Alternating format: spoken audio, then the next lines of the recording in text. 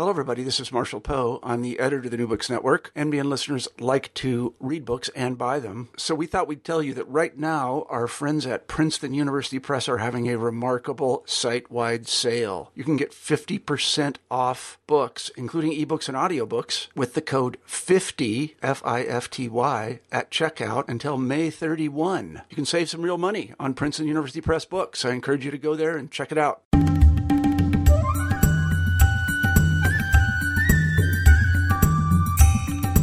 Hi there, and welcome to New Books in South Asian Studies. I'm your host, Ian Cook. Today we're talking about Impossible Citizens, Dubai's Indian Diaspora by Nihar Vora. The book is published by Duke University Press, and Nihar is a professor of anthropology at Lafayette College. This really is a wonderfully rich and engaging account of middle-class Indians who live and work, supposedly only temporarily, in Dubai.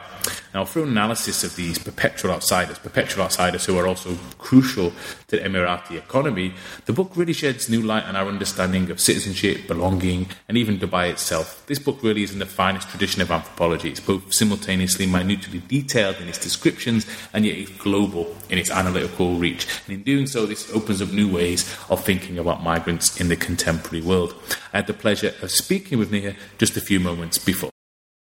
So it gives me great pleasure to welcome Nihar to the show. Thanks a lot for coming on, and thanks a lot for your wonderful book. Thank you. So before we talk about the book itself, I was wondering, could you first please tell us a little bit about your academic background? Yes, absolutely. So I'm trained as a cultural anthropologist. I got my PhD at University of California, Irvine in 2008. Prior to that, I had gotten a master's degree in women's and gender studies at San Francisco State University. So there is a thread of feminist theory and feminist thought that runs through a lot of my work. After I graduated from my PhD program, my first job out of grad school was at Texas A&M University in Texas. So that was actually really great because it allowed me to start the current project that I'm working on, which we can talk about later, which is on American branch campuses. And now I am at a liberal arts school in Pennsylvania called Lafayette, and I'm just finished my third year here. Okay, wonderful. So now let's turn to talking about the book itself. So the book is about middle-class Indians who live, work, supposedly temporarily in Dubai. And you call this group Impossible Citizens. So my first question has a couple of parts. The first is, what makes them citizens, if they're temporarily there, and what makes them impossible? Okay, that's a great question. Well, before we even get into that, I wanted to kind of clarify that I do frame in the book the populations that I talk about as primarily middle class. However, it's a little bit more of a geographical framing where I'm looking at particular neighborhoods in what is now considered kind of like the old downtown Dubai, near the creek where the maritime trade was happening, where the earliest settlements were. And so within those spaces, you find middle class folks. You also find working class folks, like people who, for example, are doing bed shares or many people to a room who are working in low wage work. And you also find a lot of elite merchants or a whole range of merchants. So while the book is focused on middle class Indians more than any other group, it's more about this geographic bounding of the spaces that feel like they're the most Indian parts of town, if that makes sense. So in terms of these two questions about why do I call them citizens and what makes them impossible? The impossibility part is due to the way that citizenship structures are in place in Gulf countries.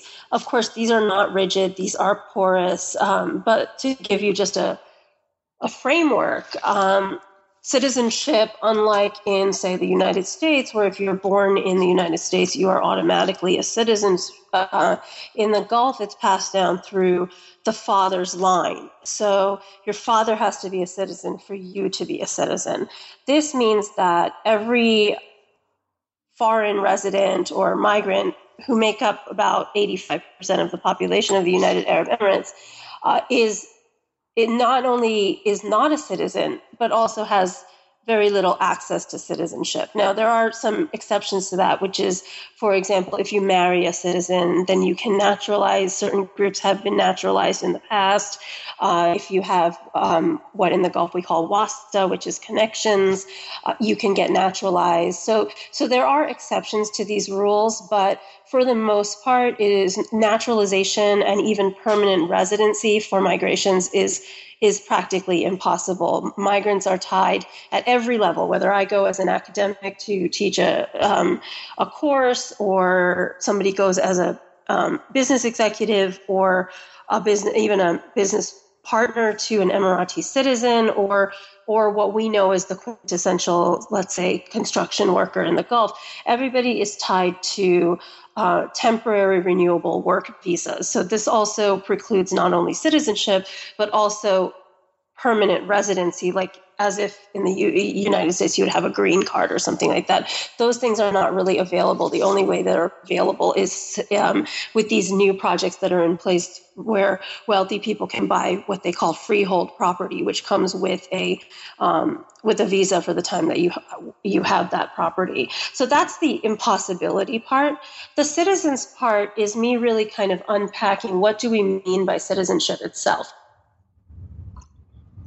Technically, we tend to think of citizenship as the legal category preferred upon you by the state that gives you certain rights and privileges that basically officially says that you belong. However, within anthropology, there's been a lot of work that looks at what I would call like multiple forms and scales of citizenship, ways that belonging and also political subjectivity happen despite or even because of the lack of access to legal belonging. So, for example, people talk about urban citizenship, and that plays a big role in my book, to think about who does the city belong to, who lays claims to the spaces of the city, how do people develop their identities and subjectivities and even their politicizations in relation to the particular spaces and they reside in and the experiences of being in those spaces. And people have also talked about, and you've read in my book about consumer citizenship, that the idea that the purchasing of items that are connected to place produce a sense of affective belonging to that place. People have also talked about diasporic citizenship, that you are a member of a diasporic community, and then that diasporic community also lays certain kinds of claims to the state for rights and recognition. So I'm trying to unpack this very rigid definition of citizenship to really talk about like citizens, like who is in this city. It's a very urban ethnography, right? And who is really whose languages, whose cultures, whose social practices are the ones that are pretty much driving the everyday experiences, not just of South Asians, but also of all of the other residents as well. Wonderful. That's a great framing to the book. Thanks for that. It's interesting. You mentioned at one point in your book that when you decided to do research in Dubai, a lot of your Indian friends and relatives told you that Dubai had no soul. This is interesting then. And I suppose a good way to ask you about the types of cosmopolitanisms produced in the city that you talk about is to take the lead from your friends and family and ask directly, does Dubai have a soul? I think that, well, first of all, it wasn't really my Indian friends and relatives that told me that Dubai didn't have a soul. It was actually more often my fellow academics. And surprisingly to me, people who are Middle East studies experts often would have these embedded stereotypes of the Gulf countries as somehow, fake, as spectacle, as not authentic, not having culture. And so those were the narratives that were circulating within the scholarly crowd when I was doing this research. The question of whether a city has a soul is, to me, just it's almost a ridiculous question. If people are inhabiting a place, that place is important, and the everyday practices of placemaking are important.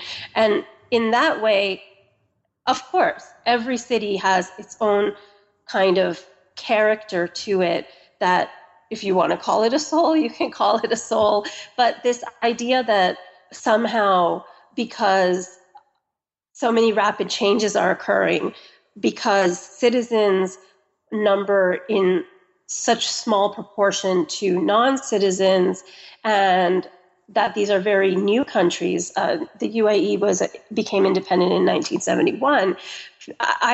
I get the sense from a lot of scholars that they feel like, oh, well, this is all empty and it's fake. And as an anthropologist, I really take issue with that, because I don't find the everyday experiences of people living in a city like Dubai or Doha to be any less real and any less important to our understandings of how processes work in the contemporary world than if we were to go to Egypt or Yemen, for example. I think it also reveals a little bit of a problem in the disciplines of Middle East studies and anthropology themselves, where they tend to essentialize the people and the cultures that supposedly belong to a particular place. And in the process, they end up marginalizing the very populations that I am looking at, which are non-citizens. Mm-hmm, mm-hmm. Thank you for that. Now, there's I hope I get this bit right.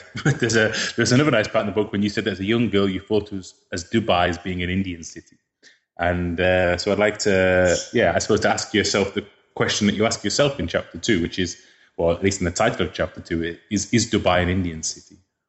I've been thinking about this in the way that I framed this book since it came out, and I would say Dubai is more of a South Asian city than an Indian one per se. I, as you know, in the literature, people tend to tack back and forth a little too easily between South Asian and Indian, and I was trying to be very careful when I wrote the book in talking about, in being clear that I'm discussing Indian populations, and Indian populations do make up the majority of the people in the neighborhoods that I'm talking about. However, when you get into, say, a taxi cab, or you speak to any service worker anywhere around the city, or if you're in the construction industry, you're seeing a lot of different, or even if you employ a domestic worker, you're seeing a lot of different South Asians that come in different waves at different times. So yes, it is a Indian. The neighborhoods that I talk about are definitely predominantly Indian. They feel very Indian. The languages are Indian. The Hinduism is present in the iconography, in a lot of the shops and things like that. However, I would say that you also find many Pakistanis, Nepalis, Sri Lankans, Bangladeshis all over not only Dubai, but other Gulf cities as well. Although Dubai is, I would say, the most South Asian city out of the Gulf cities. And it makes it very interesting, because it is a South Asianness that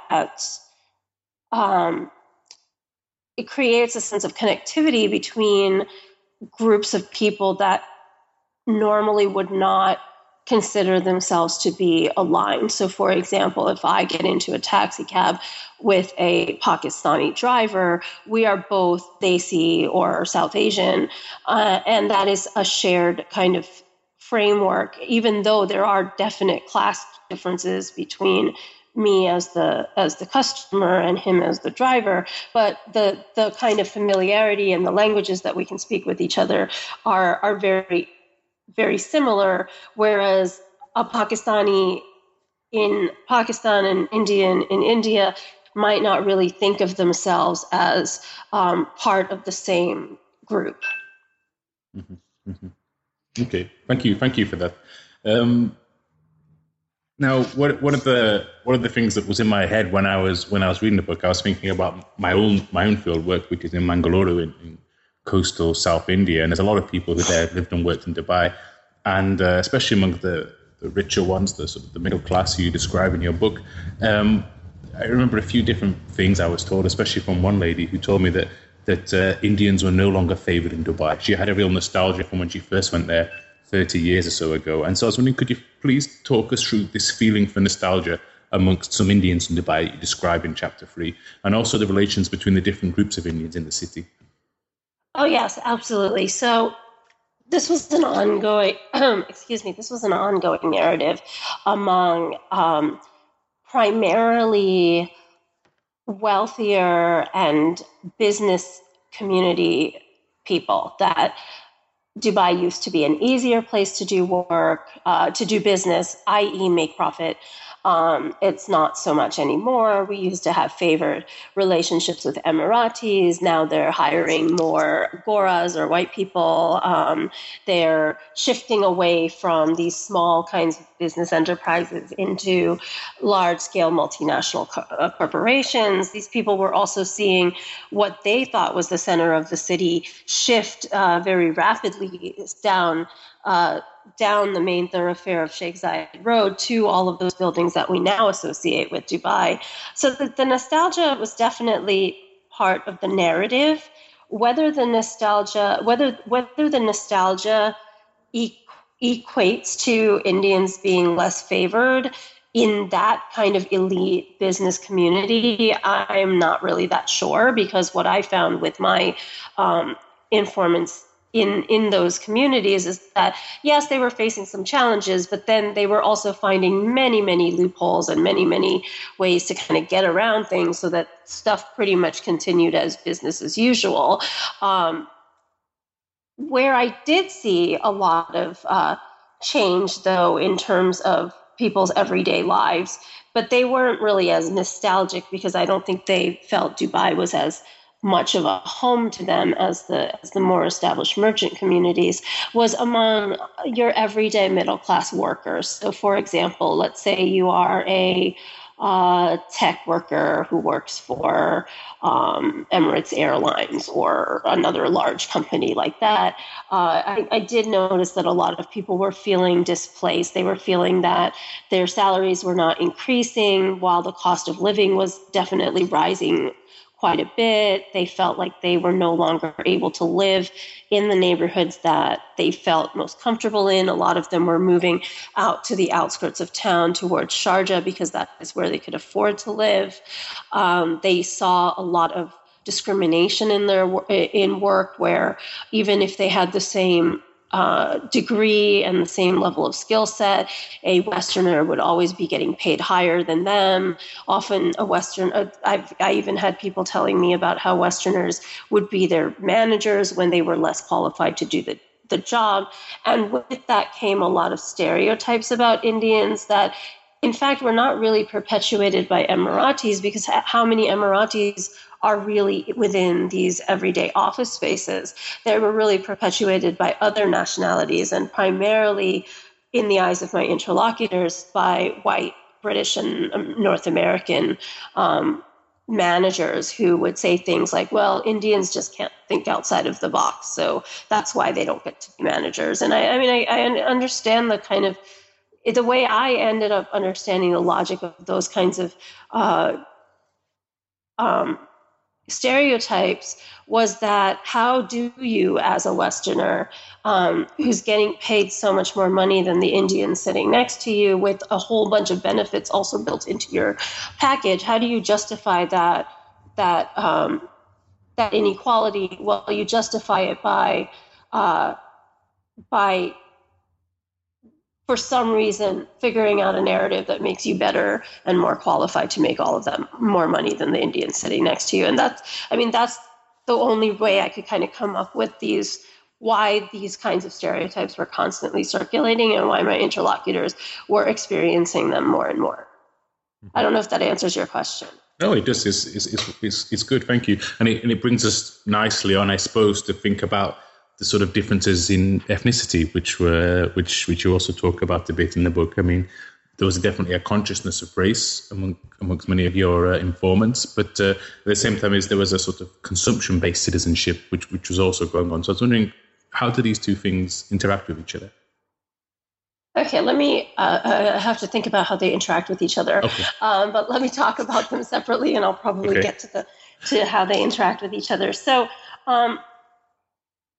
the consciousness of race. I mean, it kind of goes back to what I was saying before about like the an NRI or ABCD or whatever you would call me, interacting with a Pakistani cab driver. Right? There's definitely a way that the kinds of impromptu interviews that I would have with cab drivers, with security guards, with service workers, they would be much more open about how much they were making, how the kinds of discrimination they were facing, and things like that than I believe they would have been with, say, a white anthropologist, for example, because I think that is an indication of the racial consciousness. And a lot of people that I talked to identified, like their identities shifted with the migration process and with the process of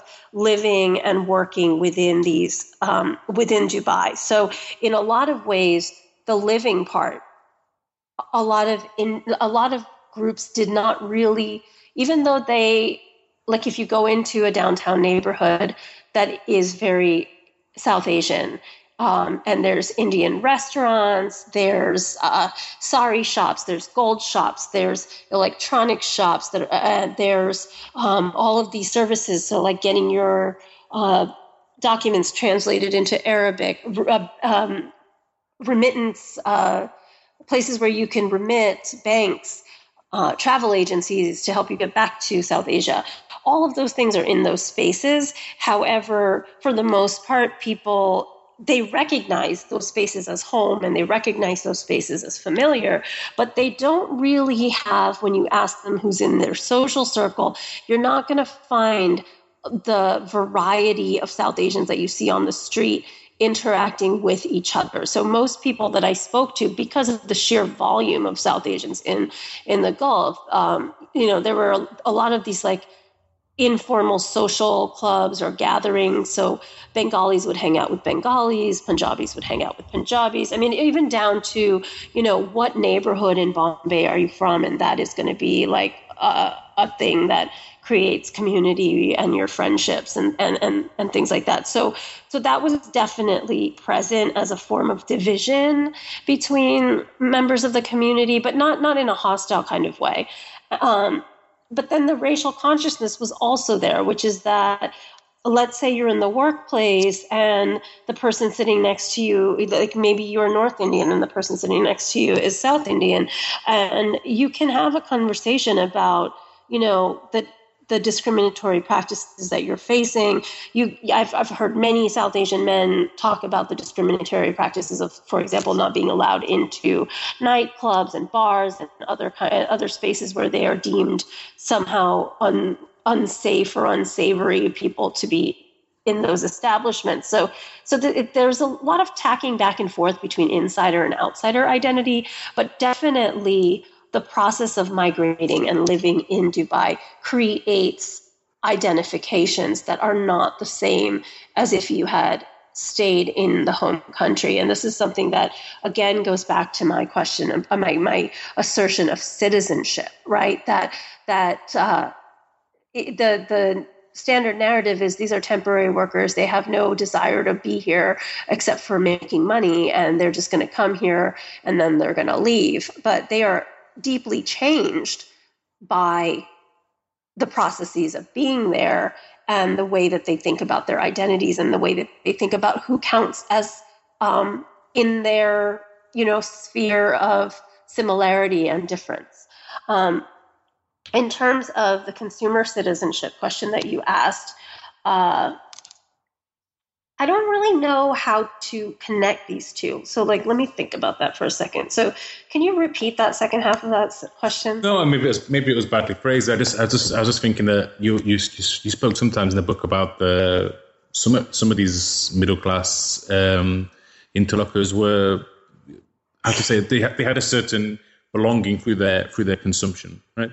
Oh yes, absolutely. Okay, so there's so many different ways in which consumption-based belonging was taking place at so many different levels. So I can give you a few examples. I mean, and these are also ways that actually this does connect to what I knew I would figure out the connection as I talked. But this kind of sphere of similarity and sphere of difference, sort of, and tacking back and forth between who counts as in your identity and not in your identity, also goes back to the question of being a migrant or being in diaspora, which is that there was definitely this sense that you are in the Gulf. You are supposedly making more money, you owe things to family back home, you're remitting back home. So even if people were claiming Indianness, that Indianness was not the same Indianness that they had left behind. And oftentimes they would relate not feeling as comfortable when they went back in India, or expectations of family in India for them to bring things for them and gifts and all these kinds of things. So certain kinds of commodities from Dubai became surprisingly, I'm sure you know this from your own fieldwork.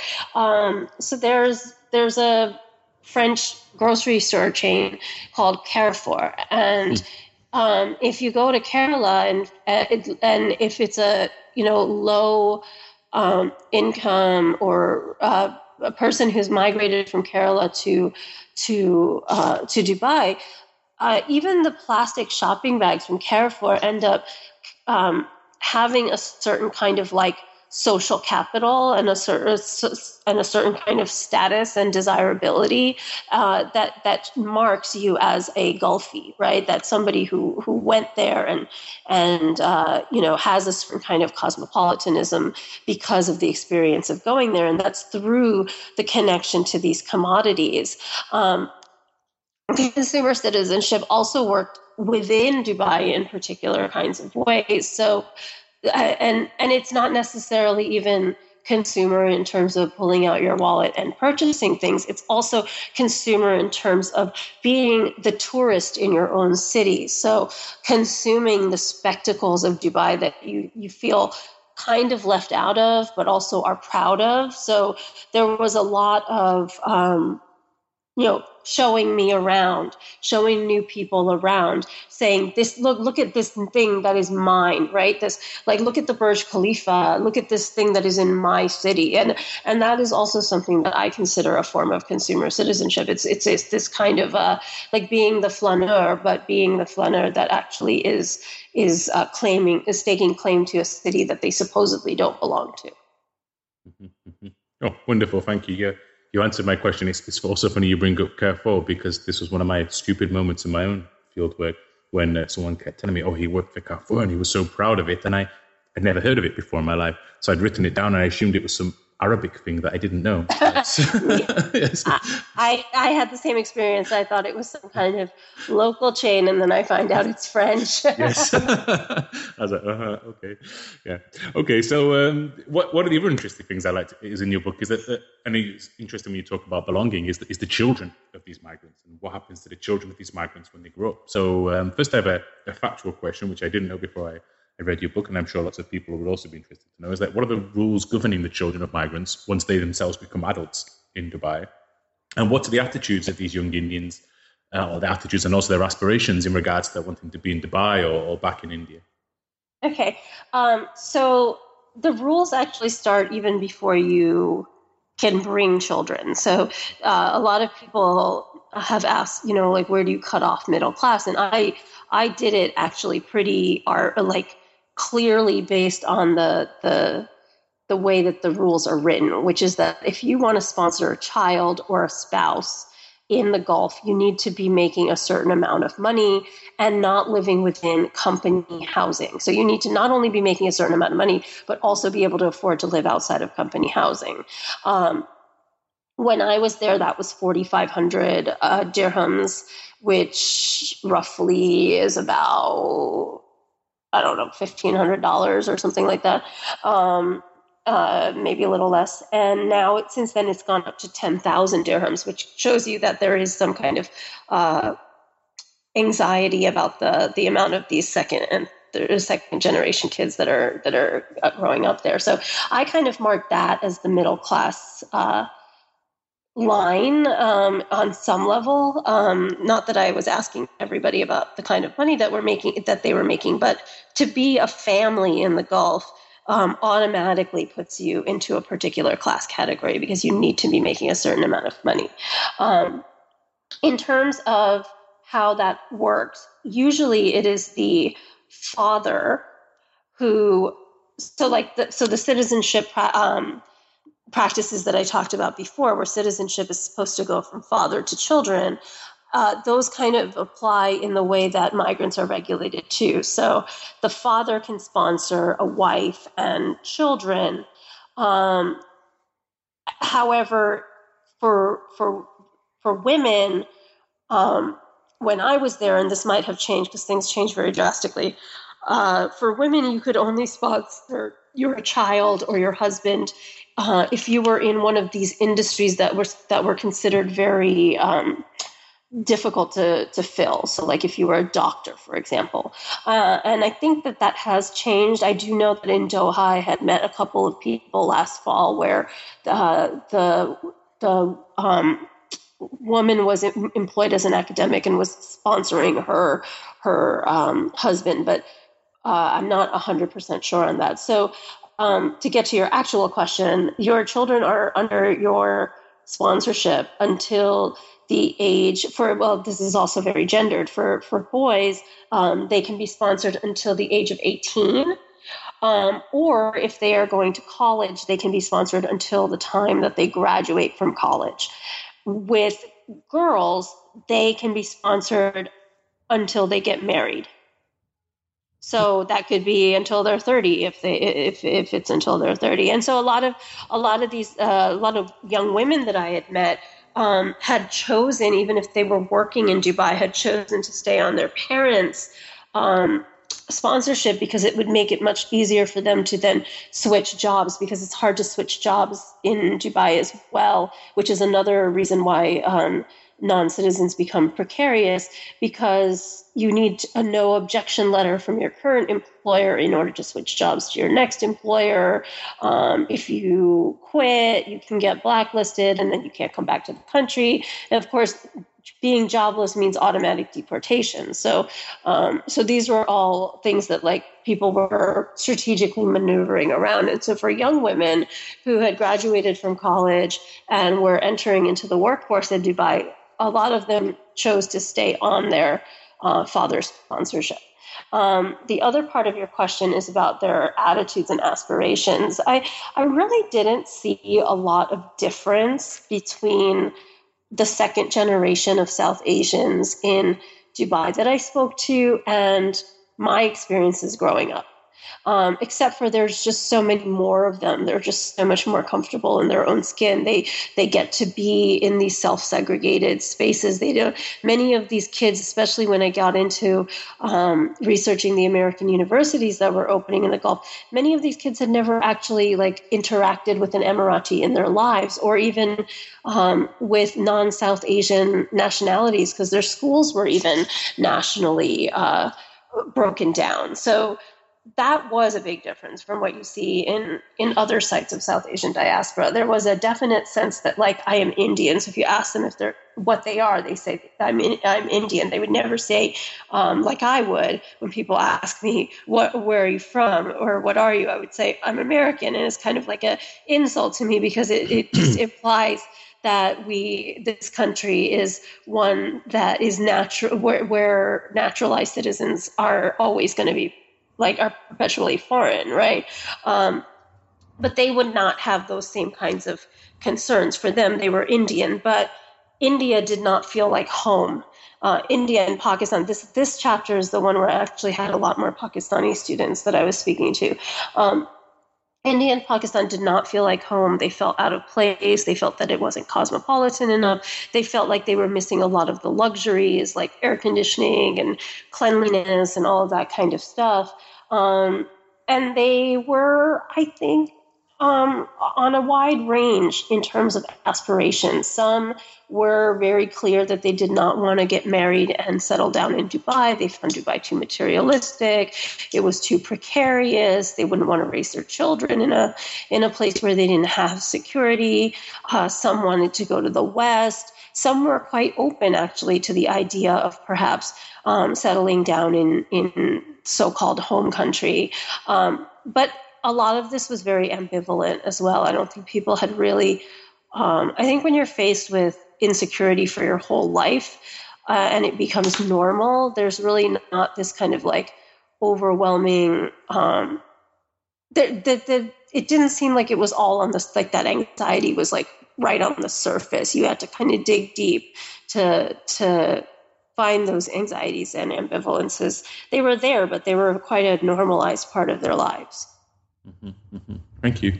I suppose it's something which anyone who does like deep field work in one locality faces, and then they come back and they write. But after you finish your field, like two very big events happened: the 2008 economic downturn and also the Arab Spring. And you touch upon this a little bit in the end of your book. So I was wondering, could you please briefly reflect on these events and how this related to your main arguments that you put forward in your book?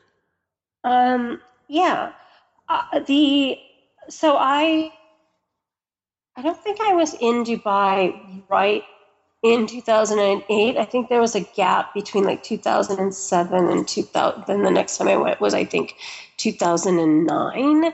So when there was definitely a marked shift between those two visits. The roads were pretty empty. The hotels were so much. I mean, I could afford a hotel for like $120 that used to be like $400, $500. The cab drivers were telling me that they were really, missing out on business, that things had gotten really tight. However, the sense I got was that the city had become much more normalized. I don't know if that's the right way to put it, but like people were just living their lives and doing this kind of like flash and growth, and like people making like hundreds of $1,000s a year for jobs that they're utterly unqualified to do. Those kinds of folks, I think, actually were the first ones to leave. Like, so those expats leaving their cars at the airport, kind of stories that we heard.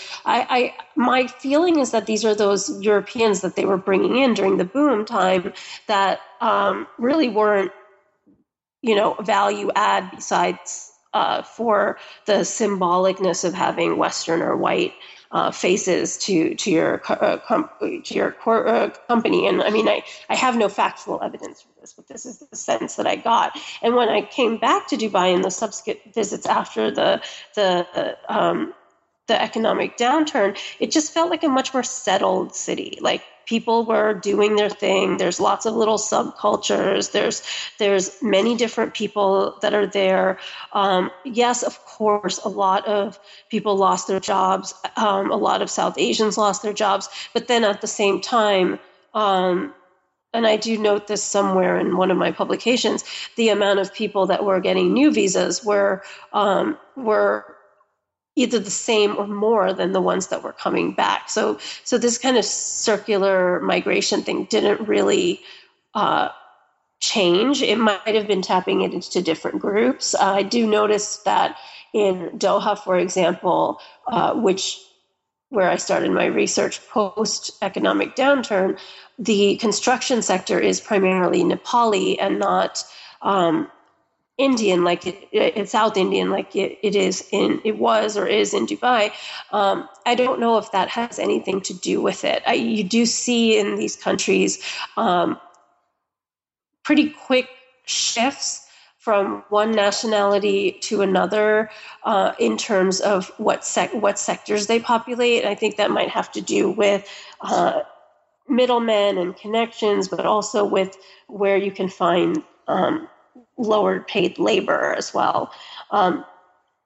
In terms of the Arab Spring, that is not something that I really, that anybody that I knew had any connection to whatsoever.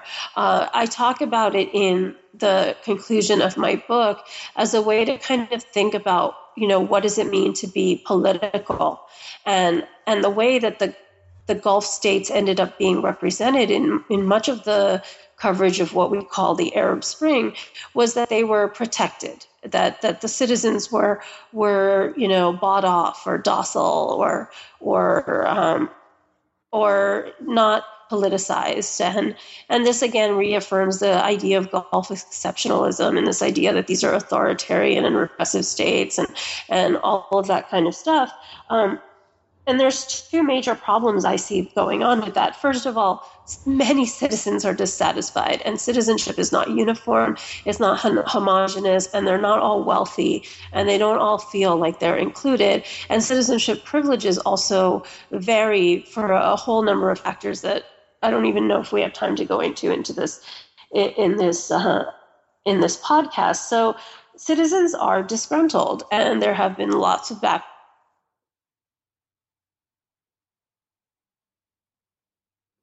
Hello? Yeah, are you still there? Yeah, we got cut off. Okay, can you tell me where we were cut off? You said citizens are disgruntled. Yeah, so citizens are definitely disgruntled, and we've seen, open protests in places like Bahrain and Oman.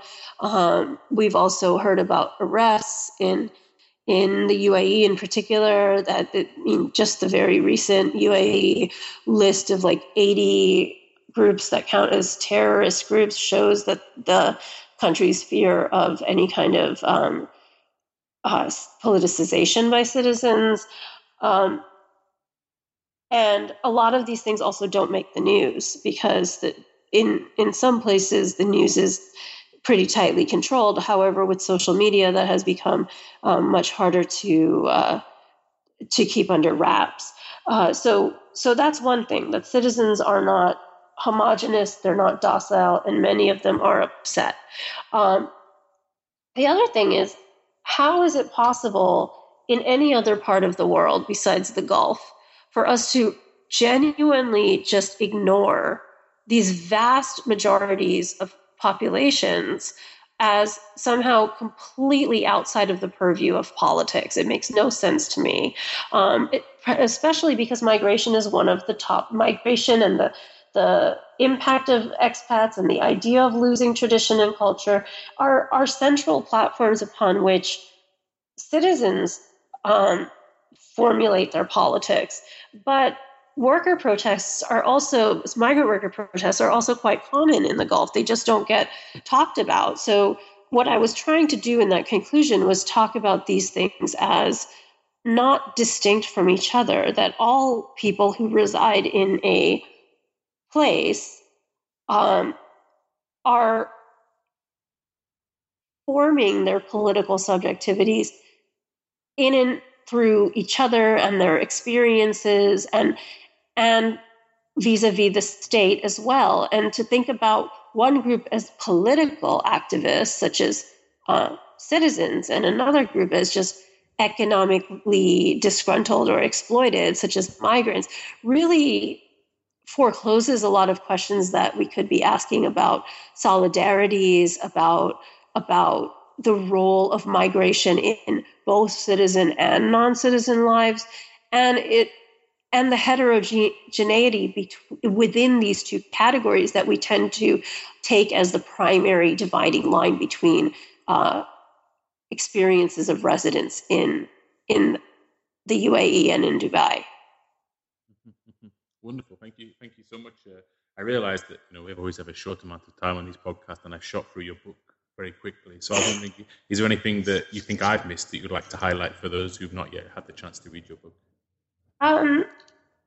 What I was really aiming to do with this book is, it is an intervention into the literature on the Gulf, absolutely. But my scholarly trajectory has always been about de-exceptionalizing the region that gets exceptionalized in very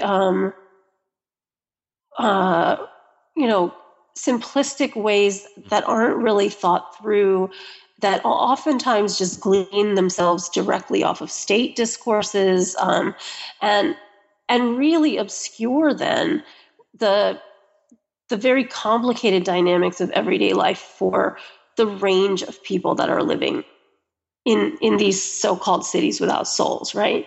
And so, yes, if you're a Gulf Studies person, read the book, but the book tells us a lot about transnational networks of community and identity and migration. It tells us a lot about how global capitalism produces spaces for particular forms of labor, particular forms of inclusion and exclusion. It tells us a lot about how citizenship in a so-called illiberal place reflects back upon what we consider to be liberal spaces. And I bring up this one phrase a lot in the book, which I call multiple logics of governance, which is that we think the world is divided into liberal spaces and illiberal spaces, or democratic spaces and non-democratic spaces. But when you in fact look at what's going on the ground in a place like Dubai, you see liberal, non-liberal, and neoliberal processes at work all at the same time. In the same way, then, if we took that as truth, and that's up to the reader to gauge, but if we took that as a baseline, that these kinds of processes happen there, then I think it behooves us to look at how we create mythologies about what happens in liberal spaces that really erase the non-liberal aspects of liberal spaces. So, I mean, if you look in the last few months at what's been going on in the United States with targeted killing of Black men and women by our police, to me that looks a lot like authoritarianism and not a lot like representative politics. So I think it is really something that hopefully will get people to think about the mythologies that we really associate with these labels, and how they are mythologies. And what if we just thought of all of these places as profoundly normal and deeply interconnected, and then got down to the process of figuring out what daily life is like in them? Wonderful, and I really think this comes through in the book. I mean, I was probably one of those who was guilty of having this, having never been to Dubai and just, never had a scholarly interest in it, just had this sort of fantastical picture, created through the media or through discourses in my head. So I really enjoyed reading this book because it really brought out the normalcy and the everyday life of people there. So I really enjoyed reading it, and for all those reasons that you listed, I think it'll be interesting for many different people. But now, you mentioned a little bit before your scholarly trajectory, so let's continue on that. And I'm wondering, what are you working on now? What are your current and future projects? So currently I am working on my second book project, which actually comes out of the work that I was doing in that last ethnographic chapter with the second generation college students in Dubai. I'd noticed at the time that I was there that there was this mad dash to the Gulf by Western institutions, and even by Indian institutions and Australian ones, and from all sorts of places, to open up branch campuses or some kind of higher education, or even primary and secondary education partnerships. And what this was doing, at least for the people that I spoke to in Dubai, was allowing them to stay in the country for their higher education, whereas before they would have had to leave. So in that way, they were becoming even more entrenched, right? And they were interacting, some of them for the first time in their lives, with so many different nationalities, including Emiratis and other Khalijis, and that brought to the forefront the deep stratifications in the society, much more to them than they had experienced while they were growing up. So I was really interested in, what's happening with these, admittedly highly elite institutions that not a lot of people can access, although there's now a proliferation of also much more vocational and less expensive versions as well. So that again was a question of citizenship. higher education is deeply formative of citizenship and has been central to ideas of the development of national character and identity and all of that kind of stuff. So then what happens in these spaces of higher education, which are billed by the state often as projects to move away, to help nationals get jobs, to replace the reliance on foreign labor. But in fact, the populations that are attending them are mostly foreign residents, given the demographics of the countries, right? So my new project is looking at this giant campus in Qatar called Education City, which has 6 American branch campuses. It also has a whole bunch of other like research centers, and it has UCL as a master's program, and it has local institutions. But I'm really looking at these American branch campuses and asking about the question of what does a so-called non-liberal modernity, which state rhetorics do promote, why is it underpinned by these liberal education projects, and what's actually happening in these spaces? Are they liberal? Are they not liberal? What do we even mean by those things? Going back to what I was saying before, which I actually find them to be really not useful terms to talk about anything. And what kinds of, especially forms of identity and citizenship are taking place within the classrooms and hallways and social spaces of these campuses as Qataris and non-Qataris interact with each other. And you know, these are formative years for people in figuring out their identity. These are also gender integrated schools, English language only, build themselves as egalitarian, as secular. However, there's also privileges built in for Qataris that non-Qataris cannot access. So there's a whole mess of complicated things going on in these spaces. And I'm focusing in the book on really kind of unpacking what kind of nation is being conceived in these spaces, and who is going to inherit that nation. Because I think the state likes to pretend that it is citizens, when in fact on the ground you can see, and in many different ways you can see, that these are transnational countries, and that's not going to end. It's just a question of which expats and which nationals get privileged in the process of belonging, and which ones get marginalized.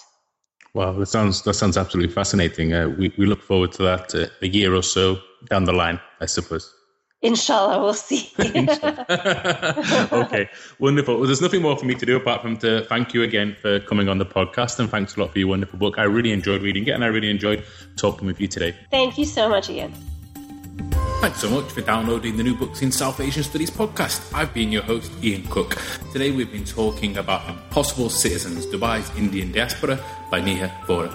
I really love this book. I think it was a wonderful discussion right now with Neha, and I hope you're going to have the chance to check out the book yourself.